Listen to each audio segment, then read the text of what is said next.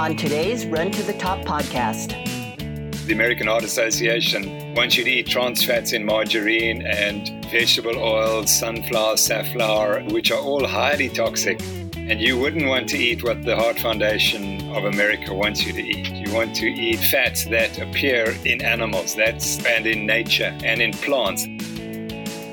Welcome to the Run to the Top podcast from Runners Connect, where it's all about learning from the best and most inspiring minds in the sport.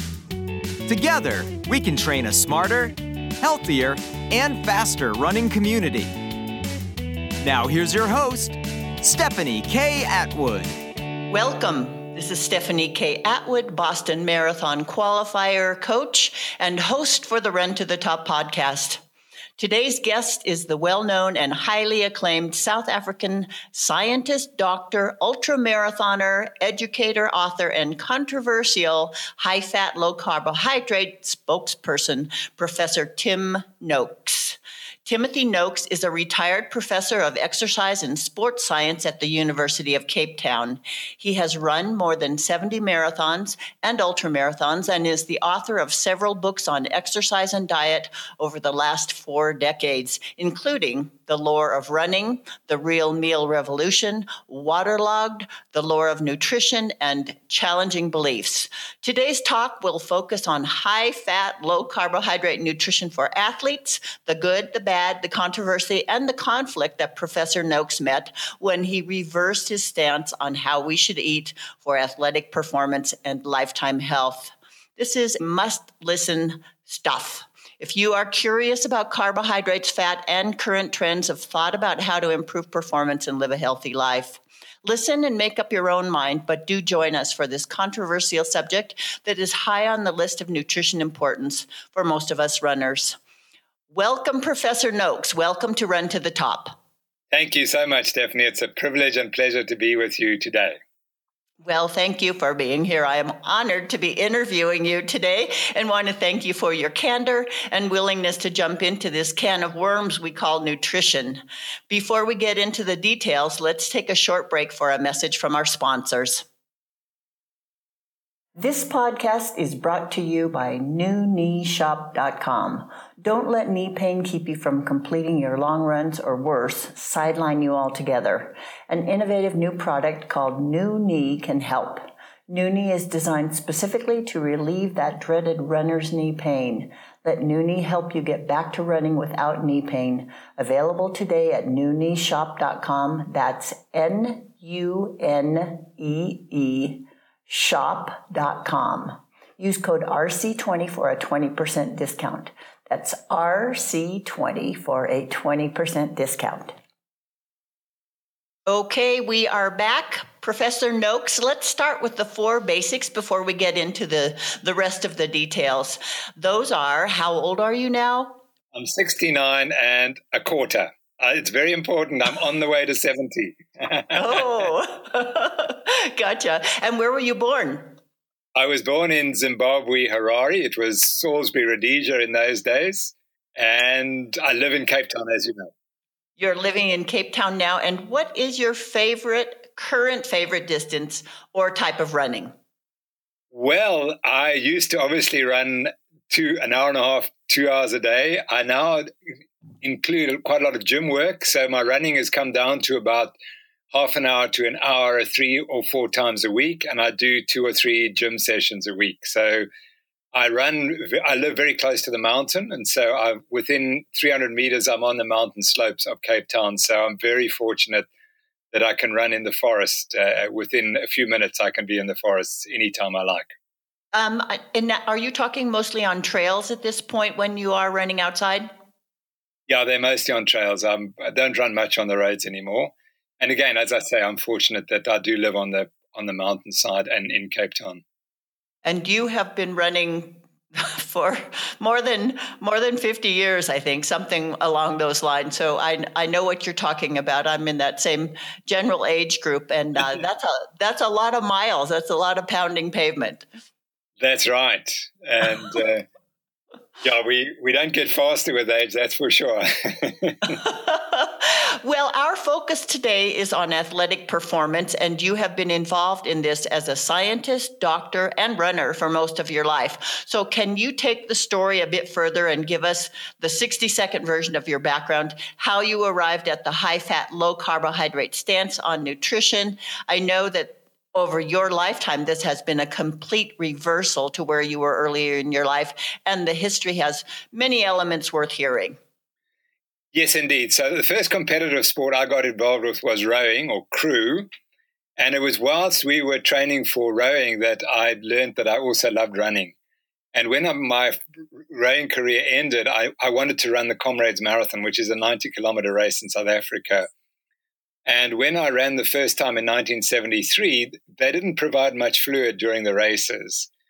And so we didn't take carbohydrates. We were eating mainly higher fat diets, lots of meat and protein. And in that period, the high carbohydrate diet came along. And as I was studying science and in medicine, I thought it was my responsibility to tell the world, at least in South Africa, that firstly, we needed to drink more during exercise. And secondly, we needed to eat more carbohydrates.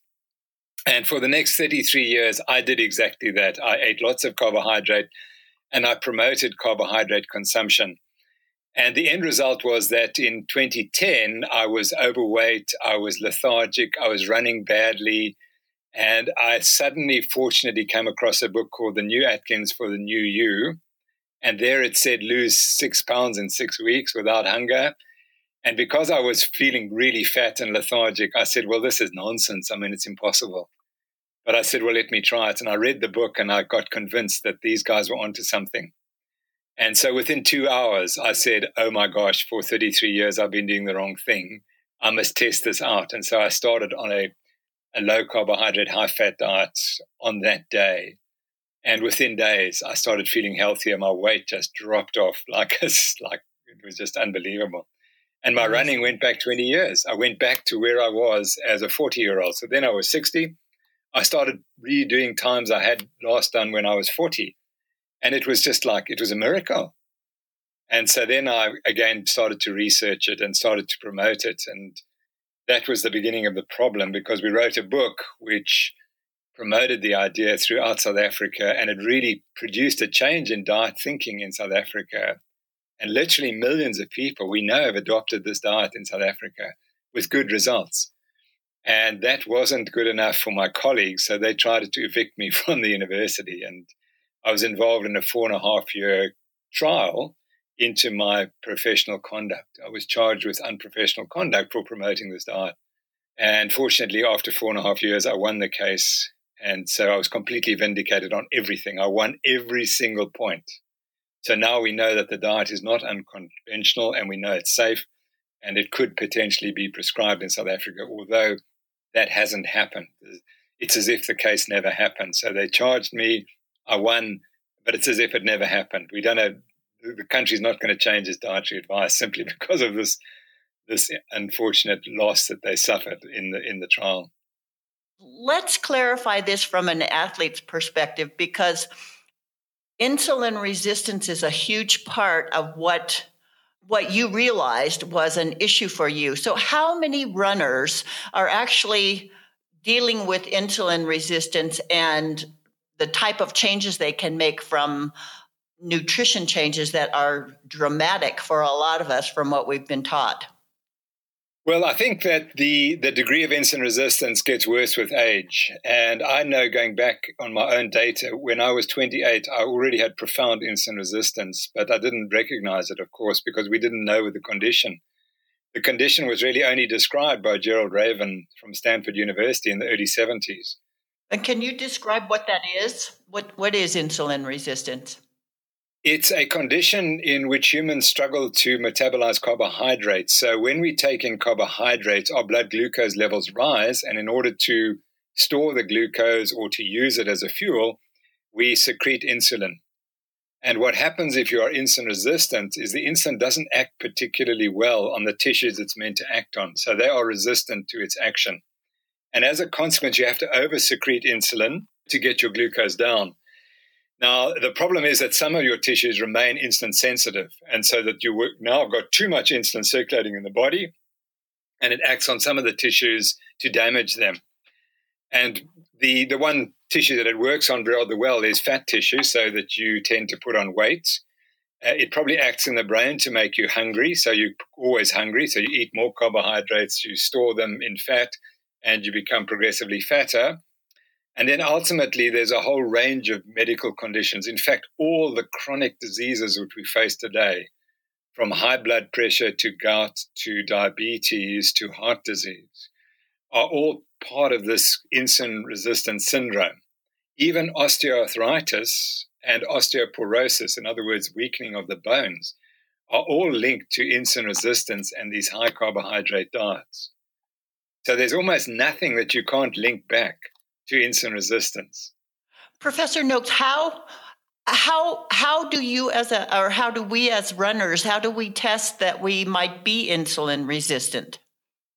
I think what happens is you put on weight with age and your running gets worse. It gets progressively worse, and you can't understand why your training is hard, but you're performing less well. And I think you also start to develop illnesses, and you may obviously get high blood pressure or whatever, or obesity, but that doesn't happen to everyone.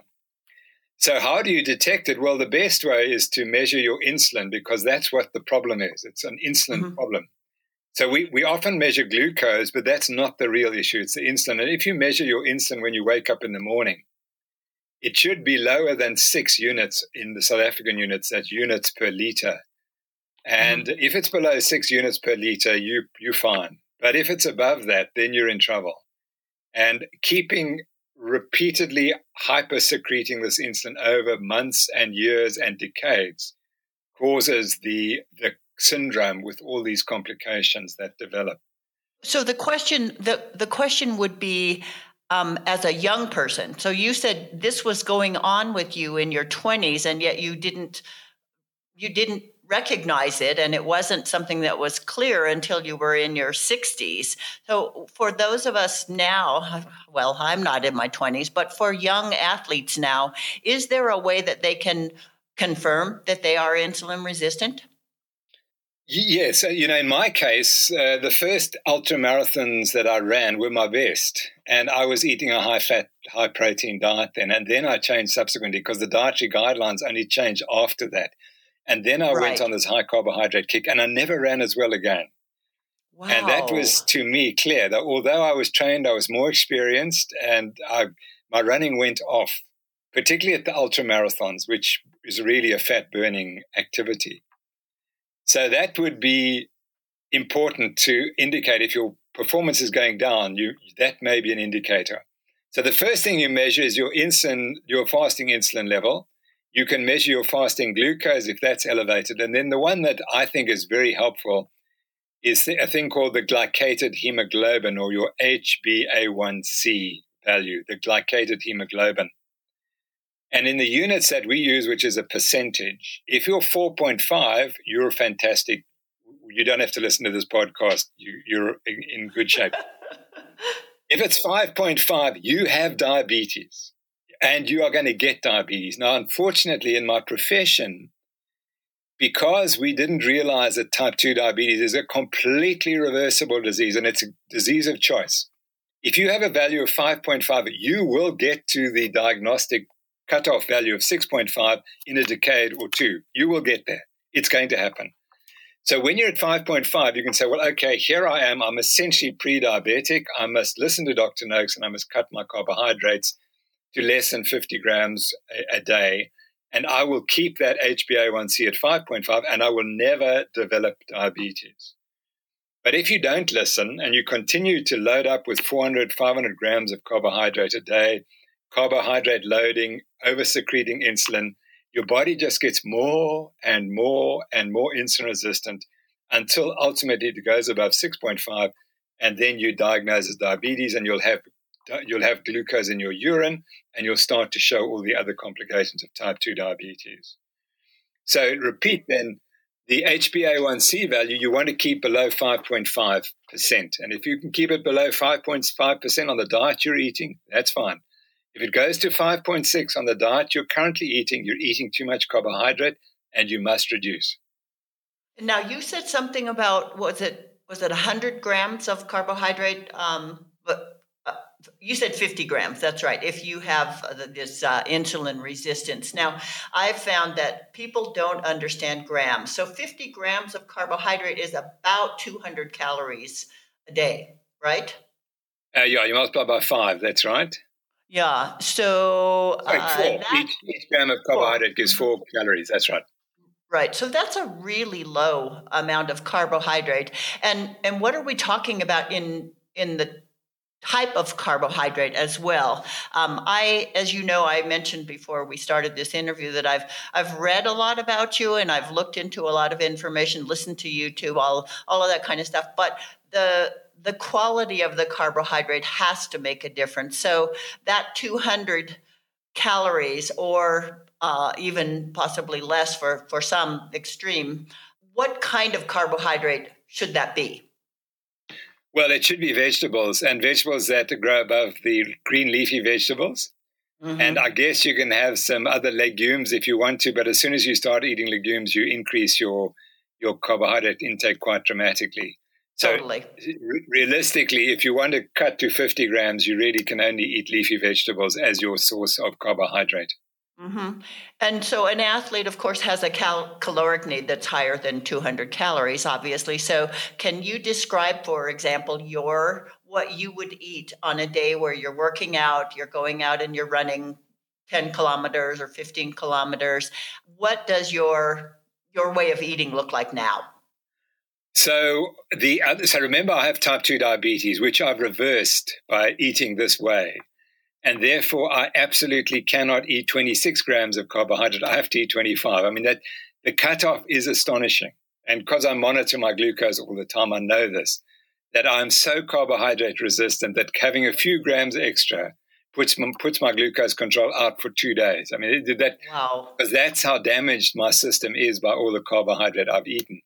Wow. And the problem is, what people don't understand is that it's either all or nothing. You either do it properly if you've got type 2 diabetes, or you don't. And if you don't do it properly, then you die the way my father died. And that was what really influenced me. He had this most terrible death. And type 2 diabetes is one of the worst ways you can possibly die.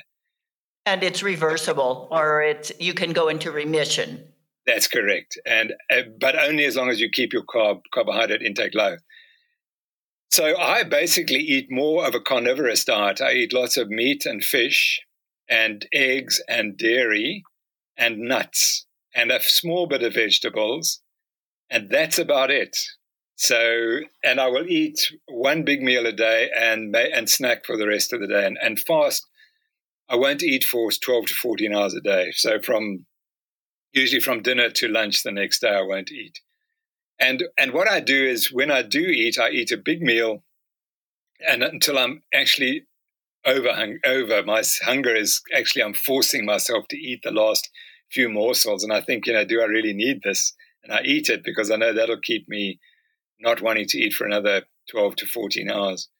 And I think it's the combination of the low carbohydrate plus the intermittent fasting that is so really beneficial. But remember, I'm kind of end stage insulin resistance. We're not talking about the average person. The average person, and I think this is you're essentially answering your question. If you're running 15 kilometers a day or 20 kilometers a day, you can eat up to 200 grams of carbohydrate a day, in my opinion. And even if you are moderately insulin resistant, because you're running, you're going to burn up those calories, and that's fine. And those 200 grams will probably supply most of the energy that you burn during the exercise.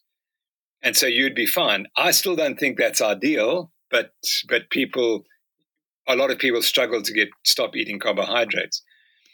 But if you're like me, that 200 grams will eventually kill you. So that you have to make the choice on how bad your level of insulin resistance is. Now, also, the other things that you're eating, you're high on the protein and fat side of nutrition. And I think this is a lot of where you ran into controversy and criticism. What do you think are the ramifications of long-term health ramifications of eating that type of diet. Clearly, it changes your diabetic. It allows you to be in remission on the diabetes. But for other things, are there other health issues that having such a high fat and high protein diet creates? Yeah, that's a brilliant question, because that, of course, is the nub of the problem. You see, when I go outside in South Africa, or I visit the United States of America, and I look around and I can see what the effects of the diet that they're eating has, the long-term effects of the diet. There's this epidemic of obesity and diabetes. So I find it very difficult for people to justify continuing to eat this high carbohydrate diet when you look around and see what the issues are. Mm-hmm. So I was brought up by parents who lived through the Second World War and from Britain, and my mother was actually, her father was involved in the meat industry. So I was meat-based during my childhood, and it was only when I went to medical school and became educated that I discovered meat was bad for you and fat was bad for you.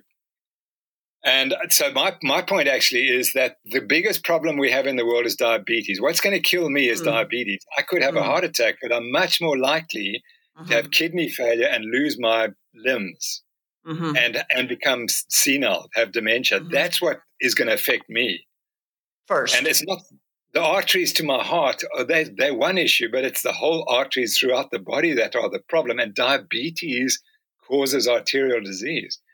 So what we weren't told by the people who promote this low-fat, high-carbohydrate diet, because they wanted to prevent heart disease, all it's done is produce this epidemic of diabetes, which causes much worse arterial disease.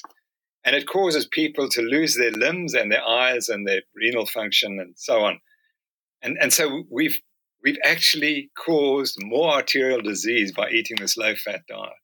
Yeah, it's really fascinating. I do have another question about this protein stuff, because I think it's the assumption, and I've listened to some criticisms of your stance on nutrition, and I'm just blown away by how mean people are, and really how they'll pick out one aspect of the situation and kind of focus on it, which is disturbing to me as someone who's curious about nutrition and athletic performance. But this doesn't mean, even if you're high protein, high fat, that you're going to be eating fried chicken every meal. No, not at all. Yeah, absolutely not. We don't eat fried foods, for a start. Right, right.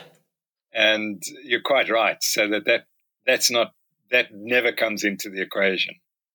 And I think that's important to clarify, because it is the type of things that both the assumption might be that you can eat whatever kind of protein and high fat you want, trans fats, fatty meats, processed meats. I mean, all of that, but also this whole notion of that the kind of food that you eat, the kind of fats that you eat, the kind of protein that you eat does have to be quality and not toxic in other ways. Yeah, absolutely. You mustn't eat the industrial fats that the heart foundations want us to do. The American Heart Association wants you to eat trans fats in margarine and vegetable oils, sunflower, safflower, etc., which are all highly toxic.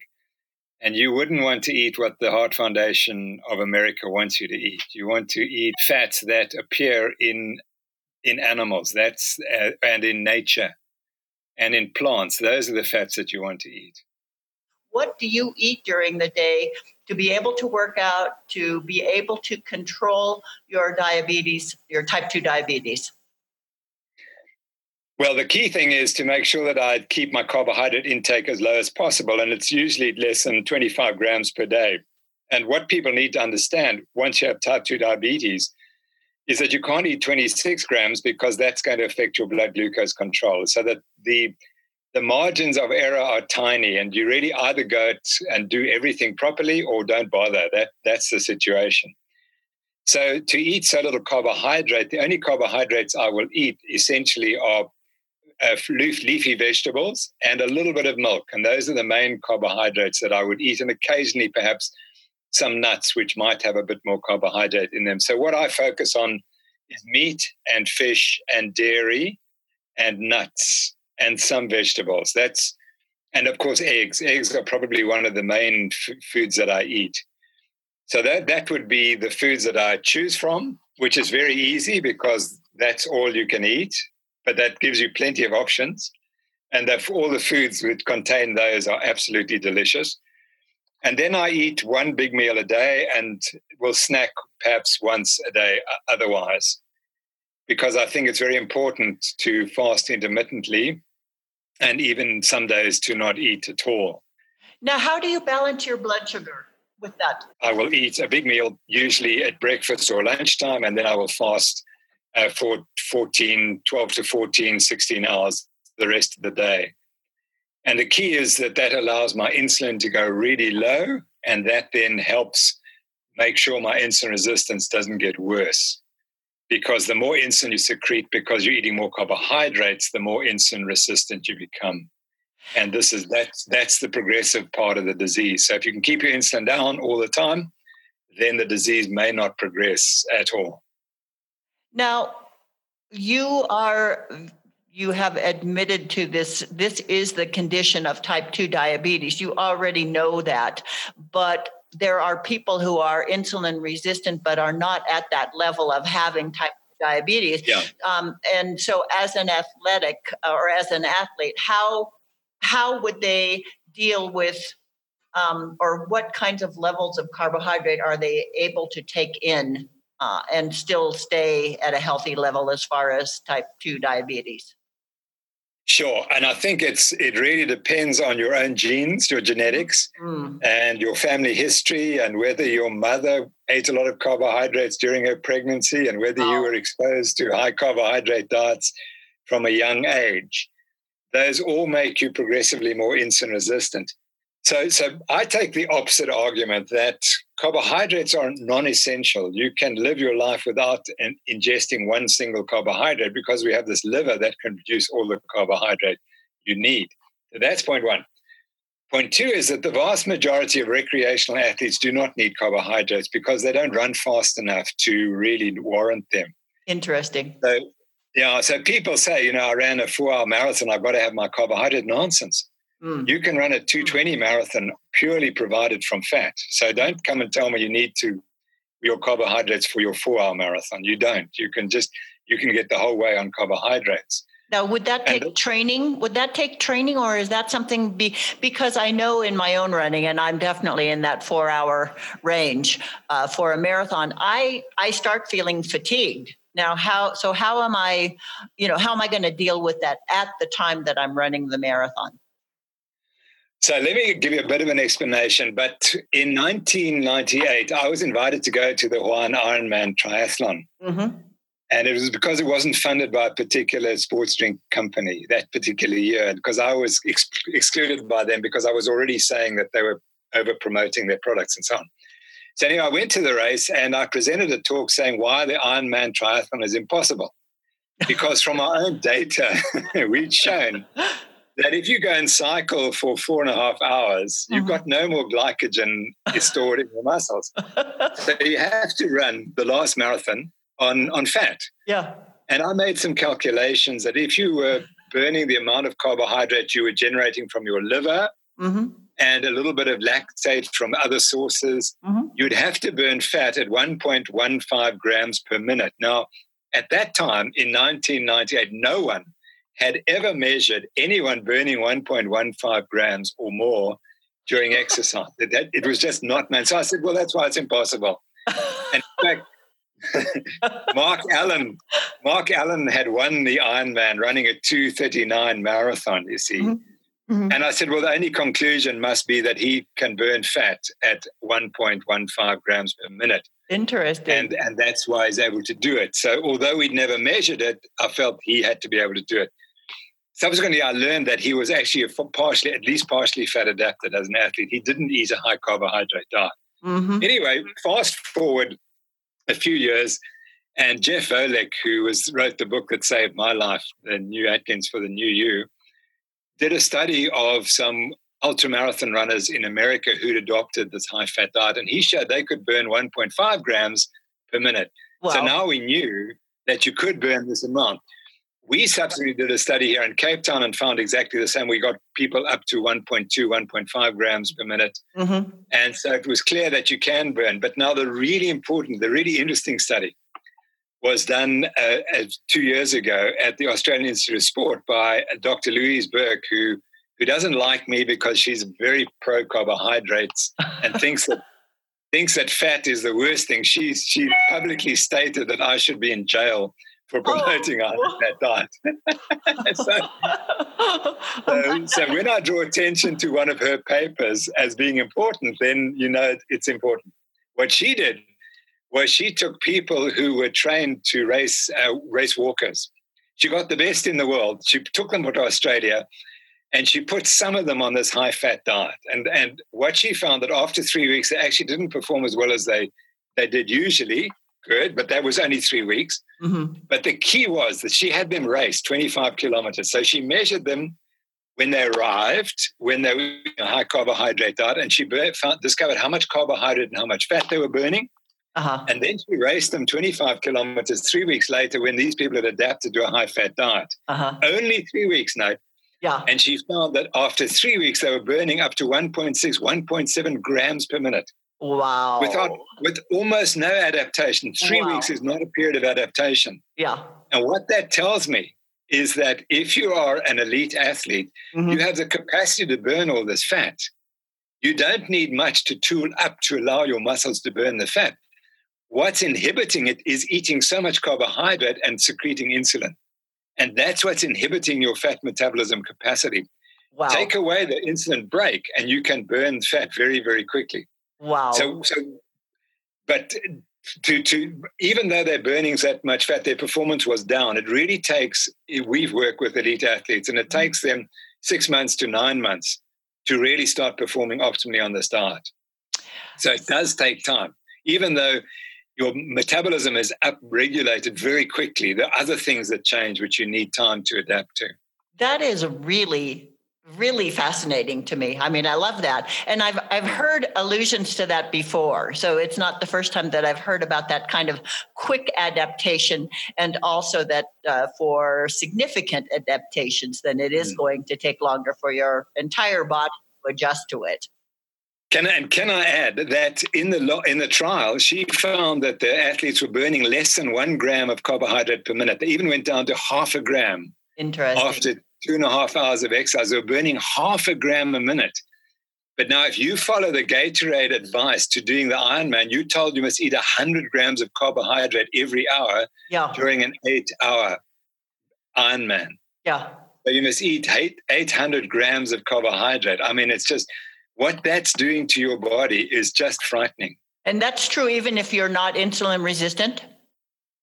Yes, I think it's because carbohydrates are inflammatory and you recover more slowly. And those are all other factors. And your teeth get destroyed.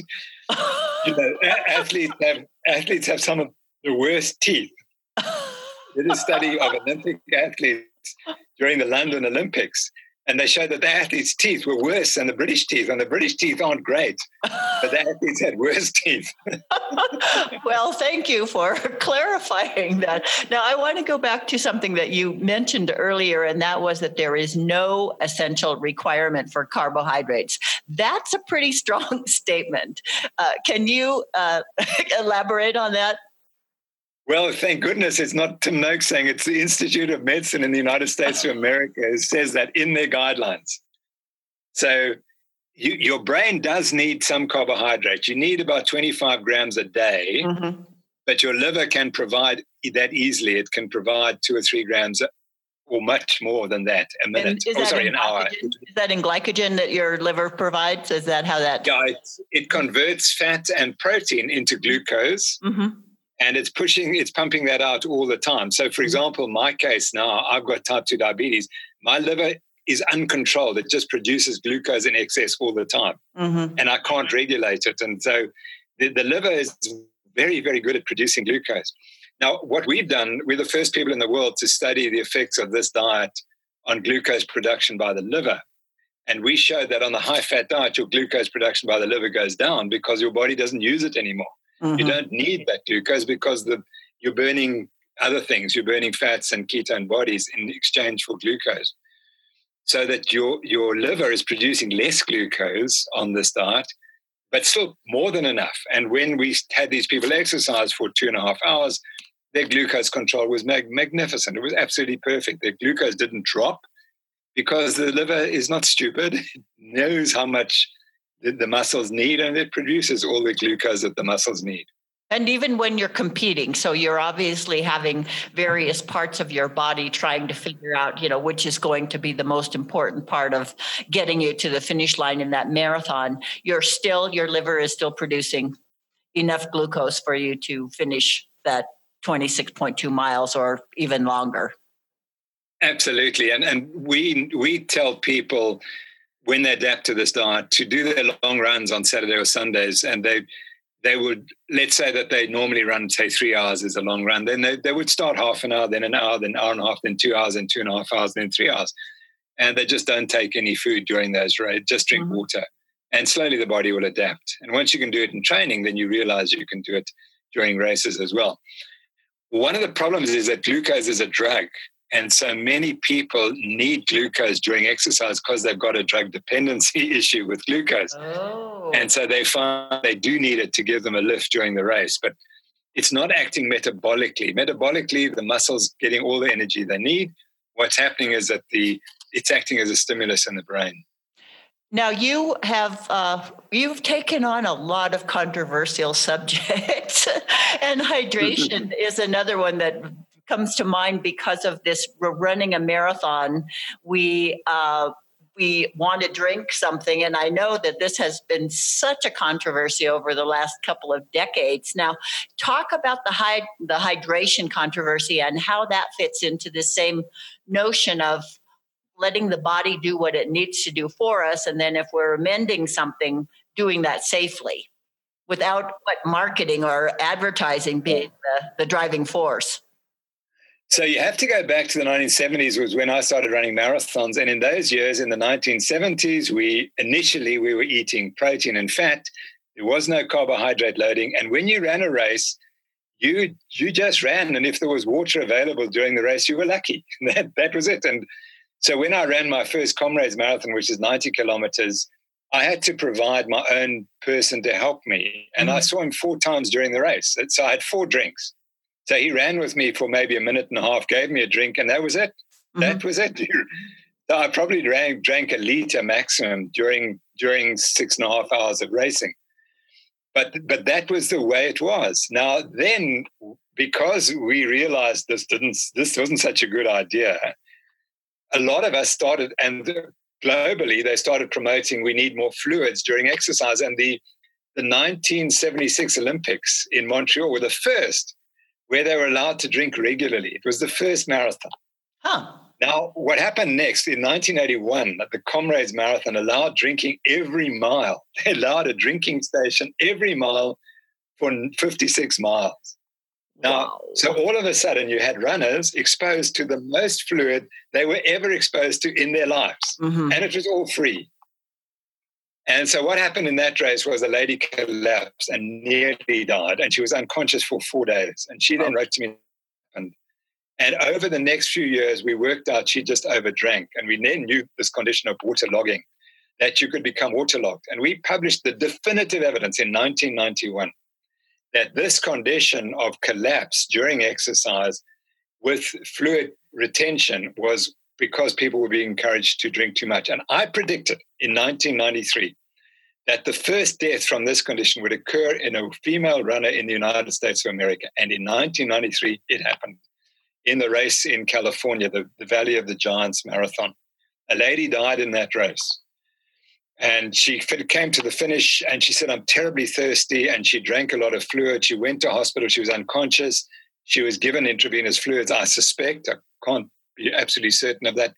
And because she was overhydrated, adding the fluid was enough to cause her brain to swell, and she stopped breathing as a consequence.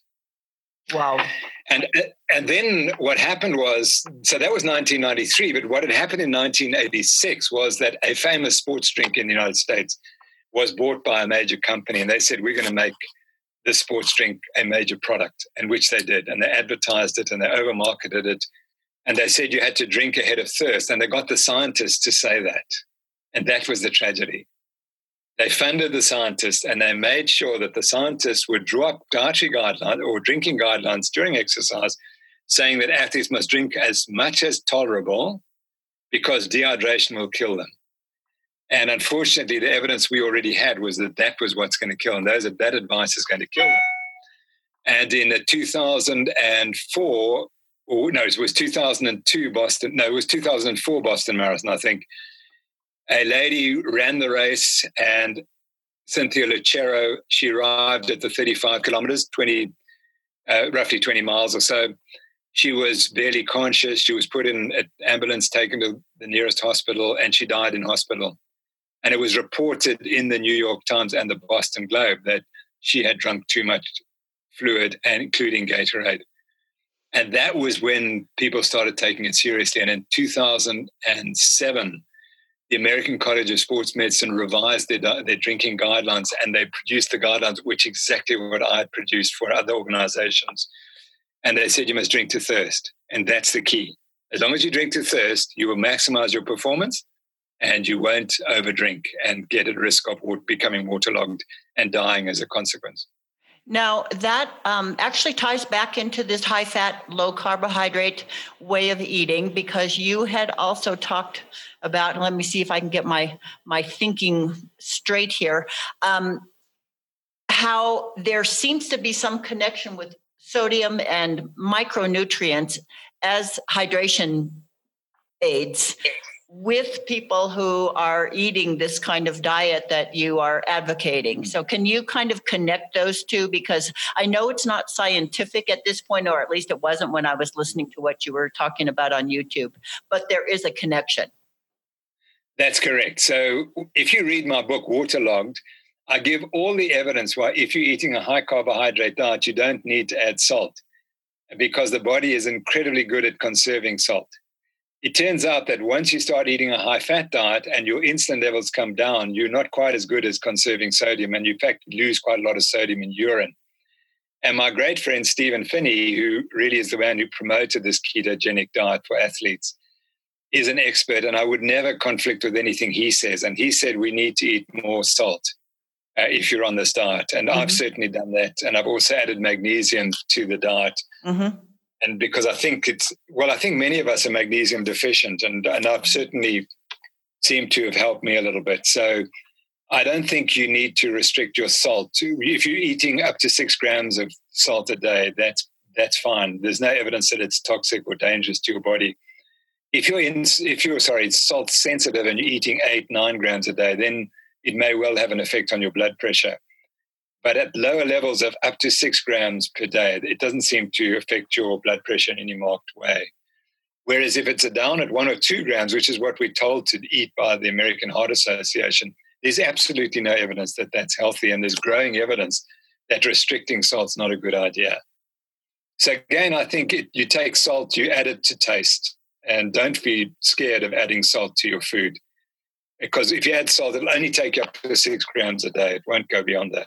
I appreciate your attitude. You're so pragmatic about it. And also, if you listen to your body, how many times do we hear that? Runners, listen to your body, whether it's injury, whether it's nutrition, whether it's stretching, listen to your body.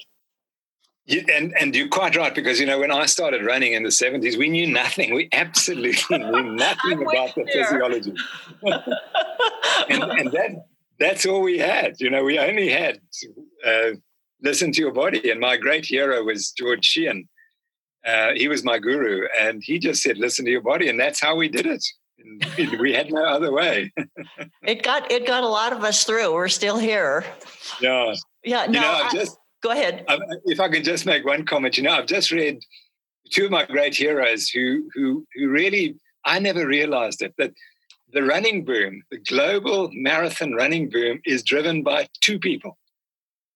Frank Shorter and Bill Rogers. Frank Shorter wins the 1972 Olympic Marathon, and he's from Boulder, Colorado now, but he's from other places. He was from New York State. And Bill Rogers, who was from Boston. Those 2 drove the whole thing. It's unbelievable that 2 men can have such incredible influence. And they're younger than me, or they're my age. They're about 70, maybe 71 now. And they caused it all to happen. And it's two fabulous biographies that runners need to read to understand where it all came from. And I read their books. And I mean, they were not coached. They were largely self-trained. And all they knew is they just had to run a lot of miles every day. And they had to do a lot of intensive training. And Frank Shorter, who was the first of the two, I mean, he just did this incredibly hard training. And he knew when he wins the 1972 Olympics, it's a lovely story because he was the fastest 5K runner of all the marathon runners in the world. So he said, well, all I'm going to do is in the middle of this race, I'm going to run 5Ks as fast as I can. And then I'm going to slow down again. And because no one will be with me after 5Ks, they'll all have dropped off. And then I'll just slow down and they're not going to close up. And that's how he ran his races. And that's how he won. Wow. But he worked that out, no one told him that. And Bill Rogers, who comes from nothing, absolutely nothing, and then just runs hard. And I'm so proud because I ran the 1976 New York Marathon, which he won. And that was the beginning of his great career.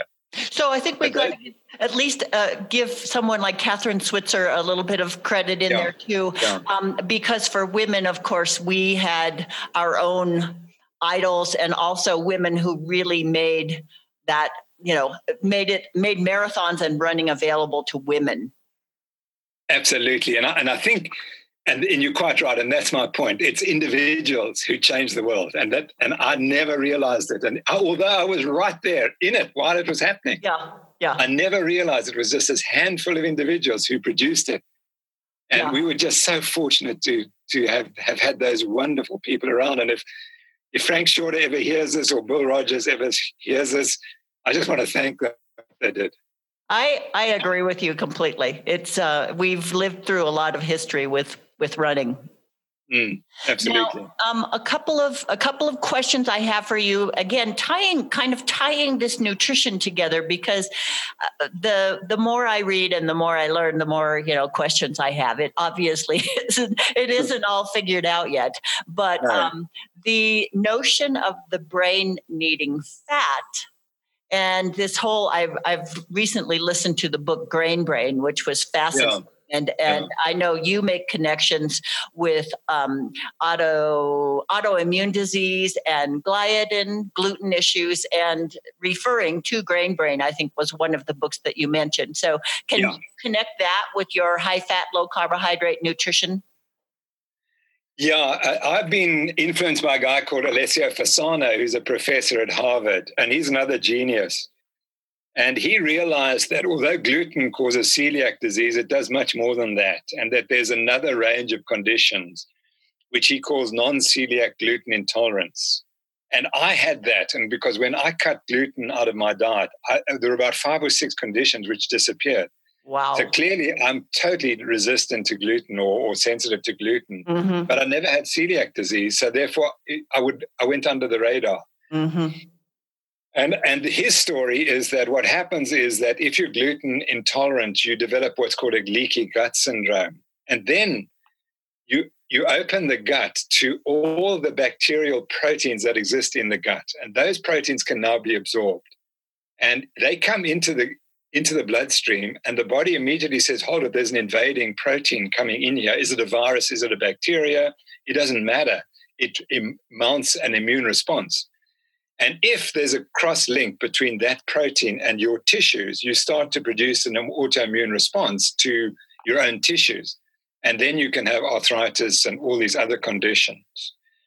And so the leaky gut syndrome, which is not recognized in traditional teaching of medicine, is, in my view, terribly, terribly important.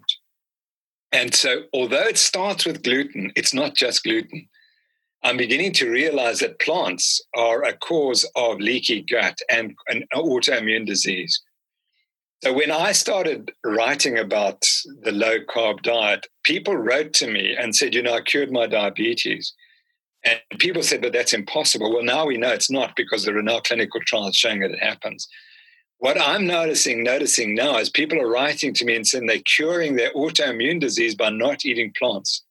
They cut out all vegetables so that there's something else in plants that, in my opinion, is causing in susceptible individuals. Please understand that this is in susceptible individuals, not in everyone. Mm-hmm. But if you are susceptible, and you can, the vegetables or the plant-based foods can cause a leaky gut, and that can cause autoimmune disease.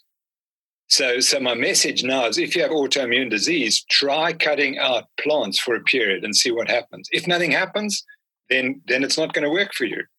If it cures you, well, then you know that the cause is something to do with the leaky gut, and it's because you are incredibly sensitive to something that exists in plants. Wow. So that's another research project for you, huh? You've got plenty. I wish I was younger, because there's going to be a Nobel Prize for that one, and it's not difficult. It's not difficult. You just have to take 20 people with autoimmune disease or 50 people with autoimmune disease and put them on a plant-free diet and see what happens. Wow. Well, that sounds like another controversy to me.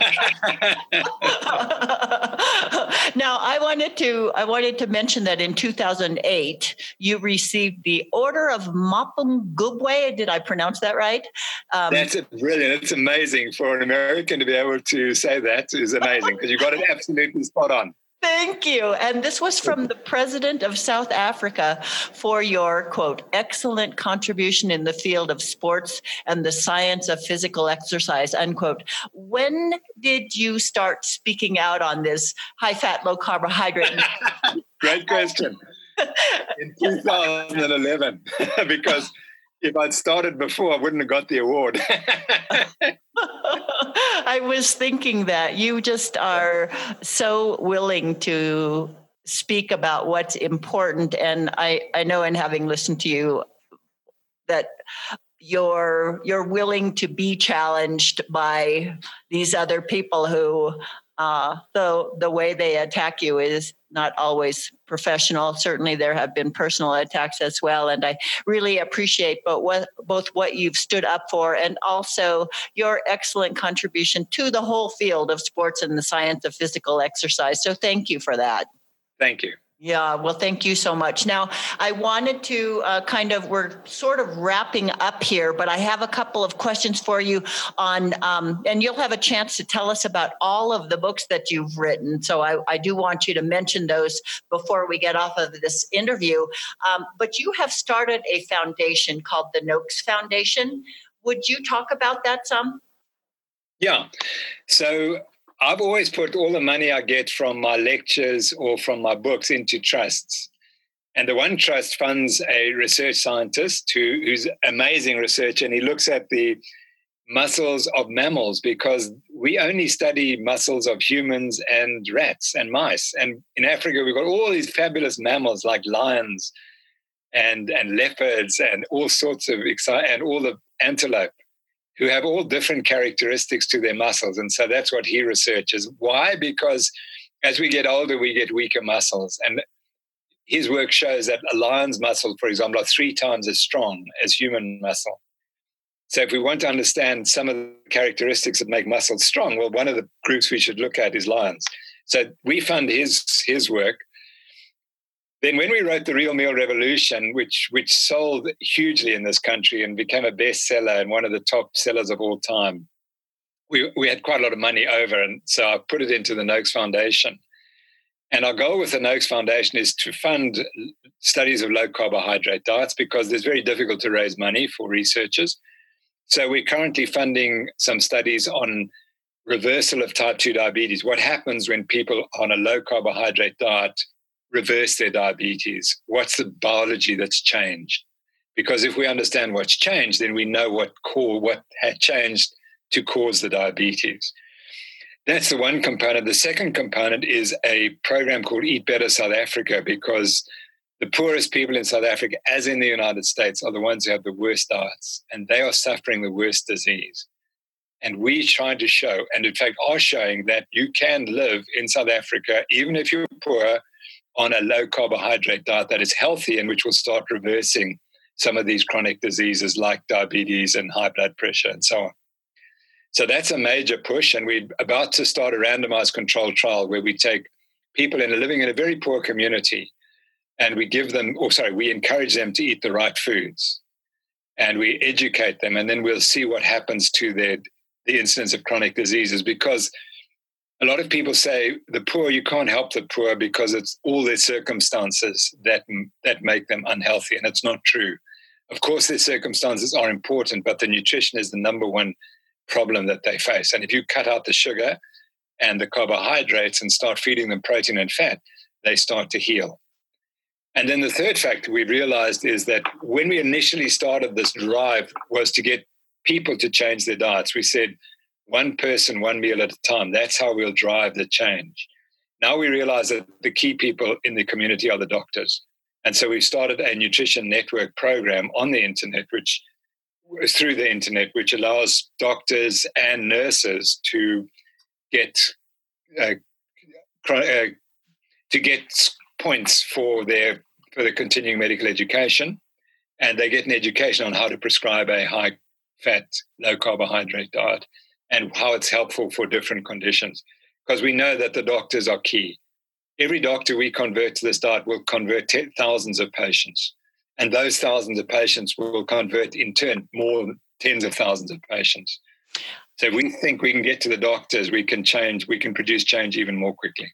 I love that. Now, I wanted to get back to this poor people eating at an affordable amount of money per day, because I think that also does, to some extent, apply to the mass of people out there, and athletes in particular, who don't have to look at eating a way that you're advocating for a lot of money. In fact, in the YouTube that I listened to on you talking about this major study of people eating on a limited amount of money per day, it was $3 per day. Now that might have changed, I don't know, but I did want you to elaborate on that a bit, because I think, a lot of times, in fact, I have relatives who say, oh, I can't afford to eat healthy. And this is what you're talking about. So as it relates to athletes, can they get by on $3 a day or on an affordable amount of money per day? The foods that are cheap are eggs and offal. Offal is incredibly cheap, and those are the two of the most nutritious foods you can have. And sardines is the third food that is. And so we focus on those as the core foods. And of course, that sounds terrible because it's kind of dull and boring. But if you're getting healthy and you're eating those foods, then that's what matters. Now, what is offal? OFFAL? So offal is the internal organs of animals. Okay. Which are incredibly cheap and which are actually the most nutritious. In this country also, the low-fat meat is the expensive meat, and the meat with lots of fat on it is cheap. So we tell people, go and eat the fatty meat, and then instead of buying butter, you buy the fat, and you render the fat, and then you use that as butter, and you use it for cooking. Wow. When we get to our communities, then we find that then the vegetables are relatively cheap, they can provide their own, and then they work in communities. And for example, some of the fishing communities in the Western Cape, because we have lots of fish, they can source cheaper fish as well. And so it is possible to do. And we've now got communities that for 3 or 4 years have been eating this diet, despite the fact that they're living on $3 or $4 a day. They're still eating the diet, and they're still healthy, and they're getting more healthy all the time. Wow. So impressive. We are going to be changing into our final kick. Before we do that change, is there anything that you would like to add to kind of summarize what we've talked about here today? Yeah, I think that what I learned in running is that it's all self-experimentation. And even if the science says you must do this, you have to test out on yourself. And I wish that I had tested out this dietary change on myself much earlier. But there was no option because no one was teaching it. We thought it was dangerous. So if I have one piece of advice for athletes is don't do the same thing repeatedly. My great friend Bruce Fordyce, who won the Comrades Marathon 9 times, he said a lot of people would come up to him and say, gosh, I've run the Comrades 10 times. And Bruce would say, no. You ran it once. You just repeated the same old errors 10 times.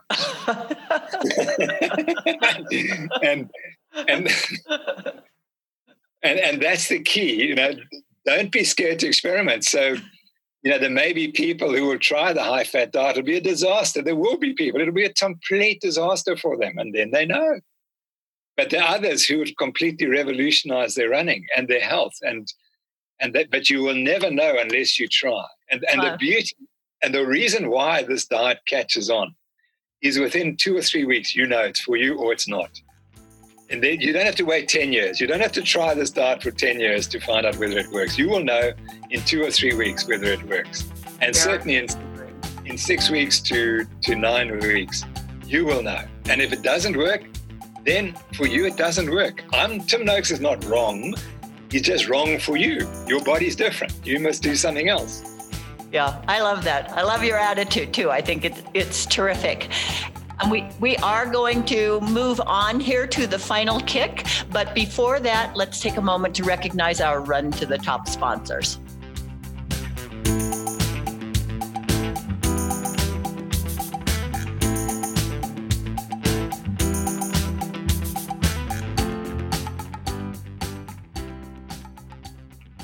Have you been struggling with knee pain on your runs? Don't let dreaded runner's knee derail your training and stop you from getting to the starting line.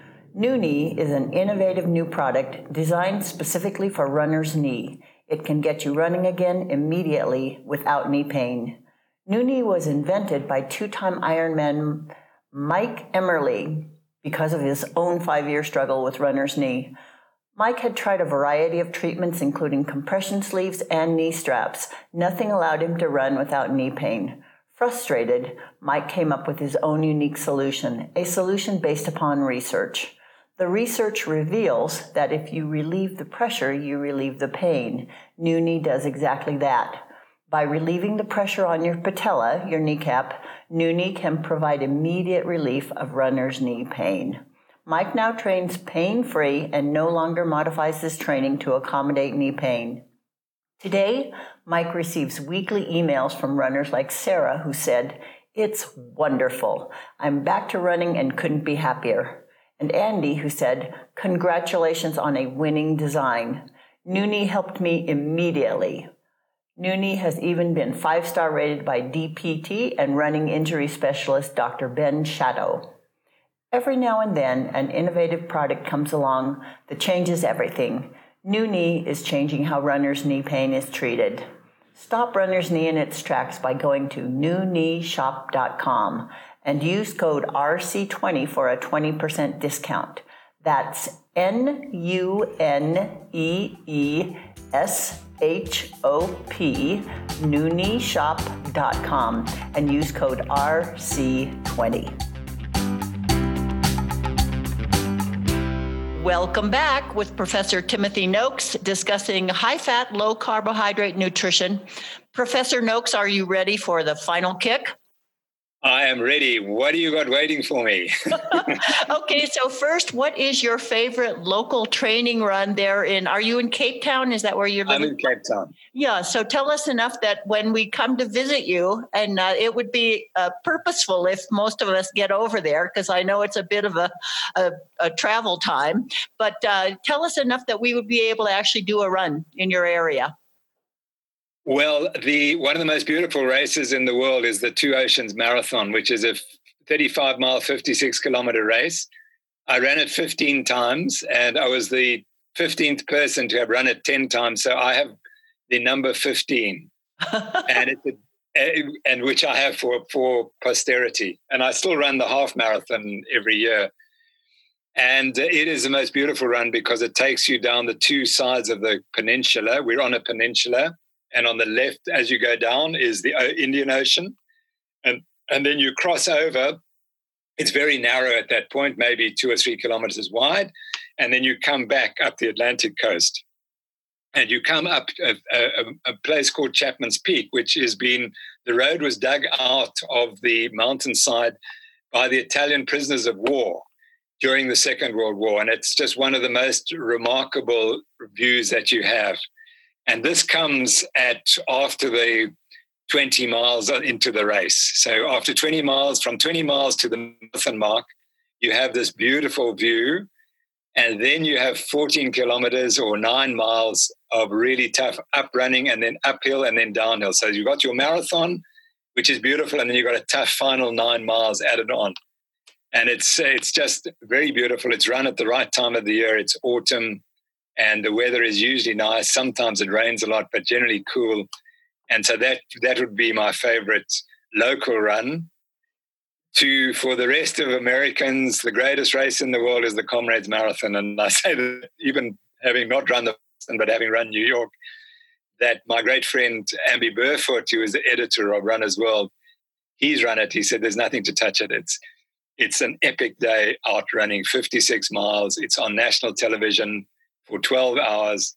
It is amazing. You run through the countryside between Durban and Pietermaritzburg, two major towns in KwaZulu-Natal.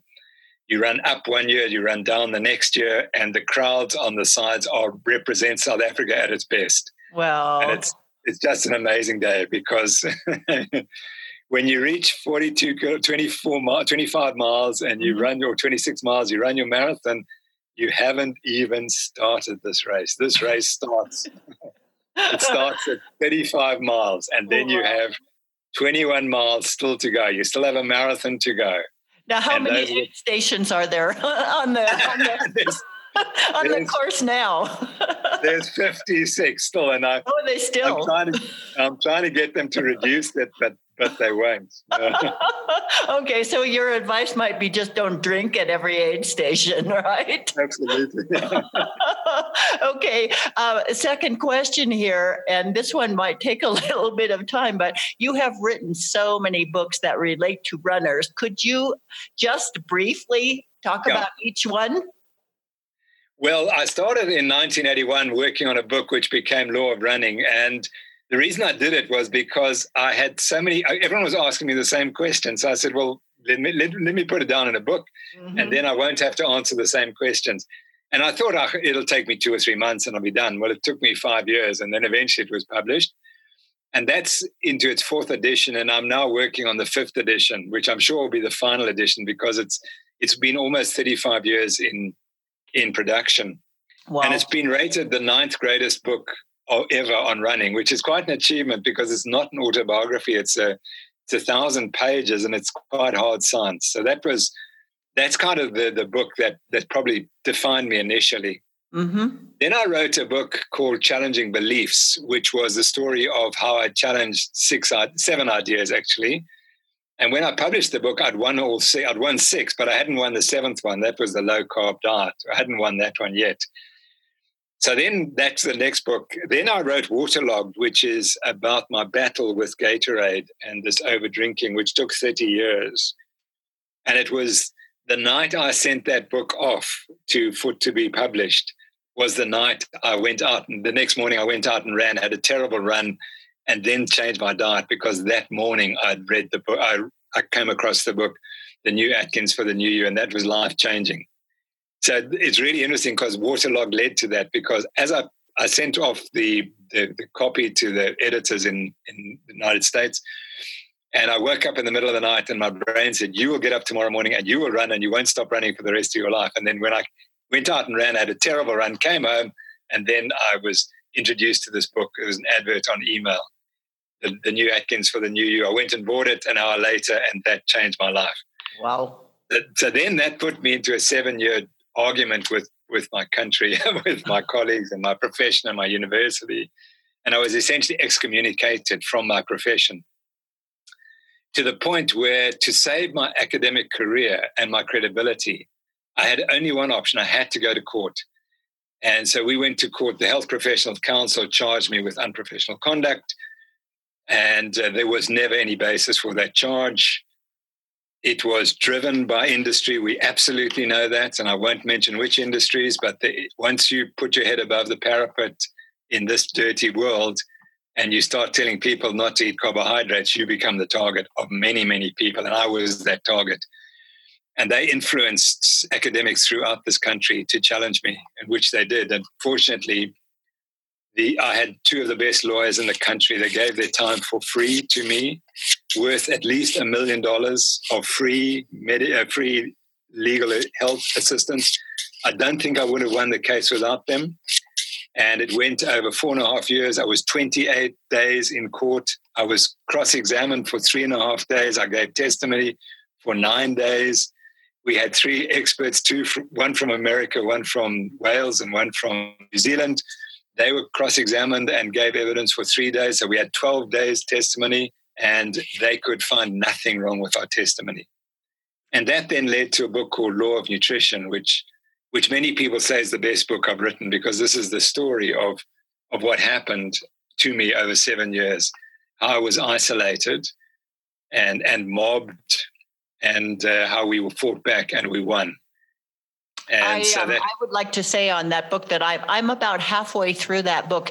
It is full of details. I mean, you are so thorough in the way that you've written the book and in the details that you've included. So I would highly recommend it for anyone who is interested in insight into so many aspects of running, nutrition, and being able to speak out for what you believe in.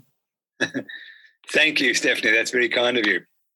And the only other book of note is The Real Meal Revolution, which we published in 2013, and which is still selling very well today. It's an amazing book. It's really just a book of recipes for low carbohydrate foods. That the recipes are delicious.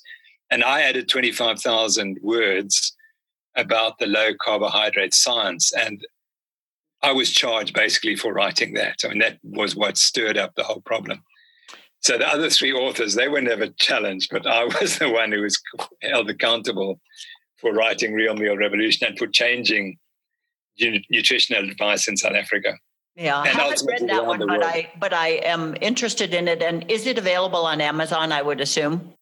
Yes, it is. It's published now in England. And by the way, the Law of Nutrition is also about to be released in Britain. So it will be also available much more easily in the United States than it is at the present time. So, Professor Noakes, do you have a word of humor especially? Do you have a funny story that you'd be able to share with us at this point, or is wisdom more on the agenda today? No, I think it's wisdom. I'll have to think about that one, the humorous story. So wisdom, what would you like to share? I think we've said the one important one of experiment and don't just accept what you're doing and think that that's the right way because some expert told you it. No, that what I know now is that knowledge is changing so rapidly. I was reading, we mentioned William Davis and his book. No, you said wheat grain, but he wrote Wheat Belly. He's written a book called Undoctored. And he says the key is that you've got to get yourself undoctored. You need to treat yourself and manage your own health. And that's the future. But at one point he says by 2020, knowledge is doubling itself in every 80 days. Wow. 80 days. Wow. So that means that no single person can ever stay current. Mm-hmm. And what we have to do is we now have the wisdom of the crowds, and you need to find the people who can give you that information. So I'm very active on Twitter, and I follow a lot of people, and I'm up to date pretty much with what happens on a daily basis in medicine as it relates to my interests. And I only do that because we're all interacting. All these people who share these same ideas are interacting and sharing their knowledge and information. And it's also, I think it's very important to always question and keep searching for other ways of looking at the same information or the same question, literally. Yeah. Now, final question here before you get to give us some information on how our audience can actually be in touch with you. Is there someone or some subject about running that we should feature in a future podcast? Let me think. I would think that someone to do with the mental side of running and to understand belief and self-belief and how that comes about. I've already mentioned my 2 heroes, Frank Shorter and Bill Rogers. Mm-hmm. And I think that reading their books and having them tell you about how they changed the world without realizing it, that to me is one of the most compelling stories in medicine. Well, in running. Try and get a hold of those guys. Do you have contact information by any chance that you'd be willing to share with me? I don't, unfortunately. I'm closer to Dave Scott, was the great Ironman triathlete, who was the guy who also, he was another epic person because he developed the Ironman. In 1980, he was filmed winning this race. It was the first time it was shown on national television in the United States. And he became the man. And the whole Ironman story and its growth comes down to one person again. Yeah, so he's also a remarkable person. He would be a fun one. And I'm going to say he promotes the low carbohydrate diet, although when he was competing, he was largely vegetarian. He's realized that actually that probably wasn't the best way to win the Ironman. He could have done it differently. Yeah, very interesting. So we are at point 5 here in the final kick, and that is please share information that our audience can follow you in all of the many facets of what you're doing. Well, I think the easiest way is to follow me on Twitter. So I'm at Prof. Tim Noakes. So I spend quite a lot of time each day on Twitter, largely to educate myself about all the new ideas in science and the science of the low carbohydrate diet, but also to inform other people about my opinions and also the latest science that may be important to them. So that's one way. Another way is through the Noakes Foundation. So we have a website. So you just need to Google the Noakes Foundation. And if you would like to contact me, you could go through our website there. And I'll be happy to answer questions through that. And all of this information will be listed in the podcast show notes. So you don't have to write it down right now, but you can come to our webpage afterward and find links to all of the things that Professor Noakes has referred to today, including this last little bit of information. So Professor Noakes, thank you so much for joining us today's podcast in spite of technical issues. Amazing talk. Well, thanks, Stephanie. Thank you for making it so lively and interesting for me. It has been a pleasure to be with you today. It's been a lovely interview. Thank you so much. So stay tuned to the Runners Connect Winner's Circle on Facebook by going to runnersconnect.net/FB. And please subscribe to Run to the Top podcast at runnersconnect.net or on iTunes, Stitcher, Spotify, etc. You'll be notified every week when a new episode is published. Professor Noakes, thank you so much for speaking with us today. Thanks again, Stephanie. And most importantly, thank you, our audience, for listening. We'll be back next week with another great talk to entertain, educate, and inspire you as you head out on your running workout. This is Stephanie K. Atwood, your host with Run to the Top. Have a good one. Thanks for listening to the Run to the Top podcast from runnersconnect.net.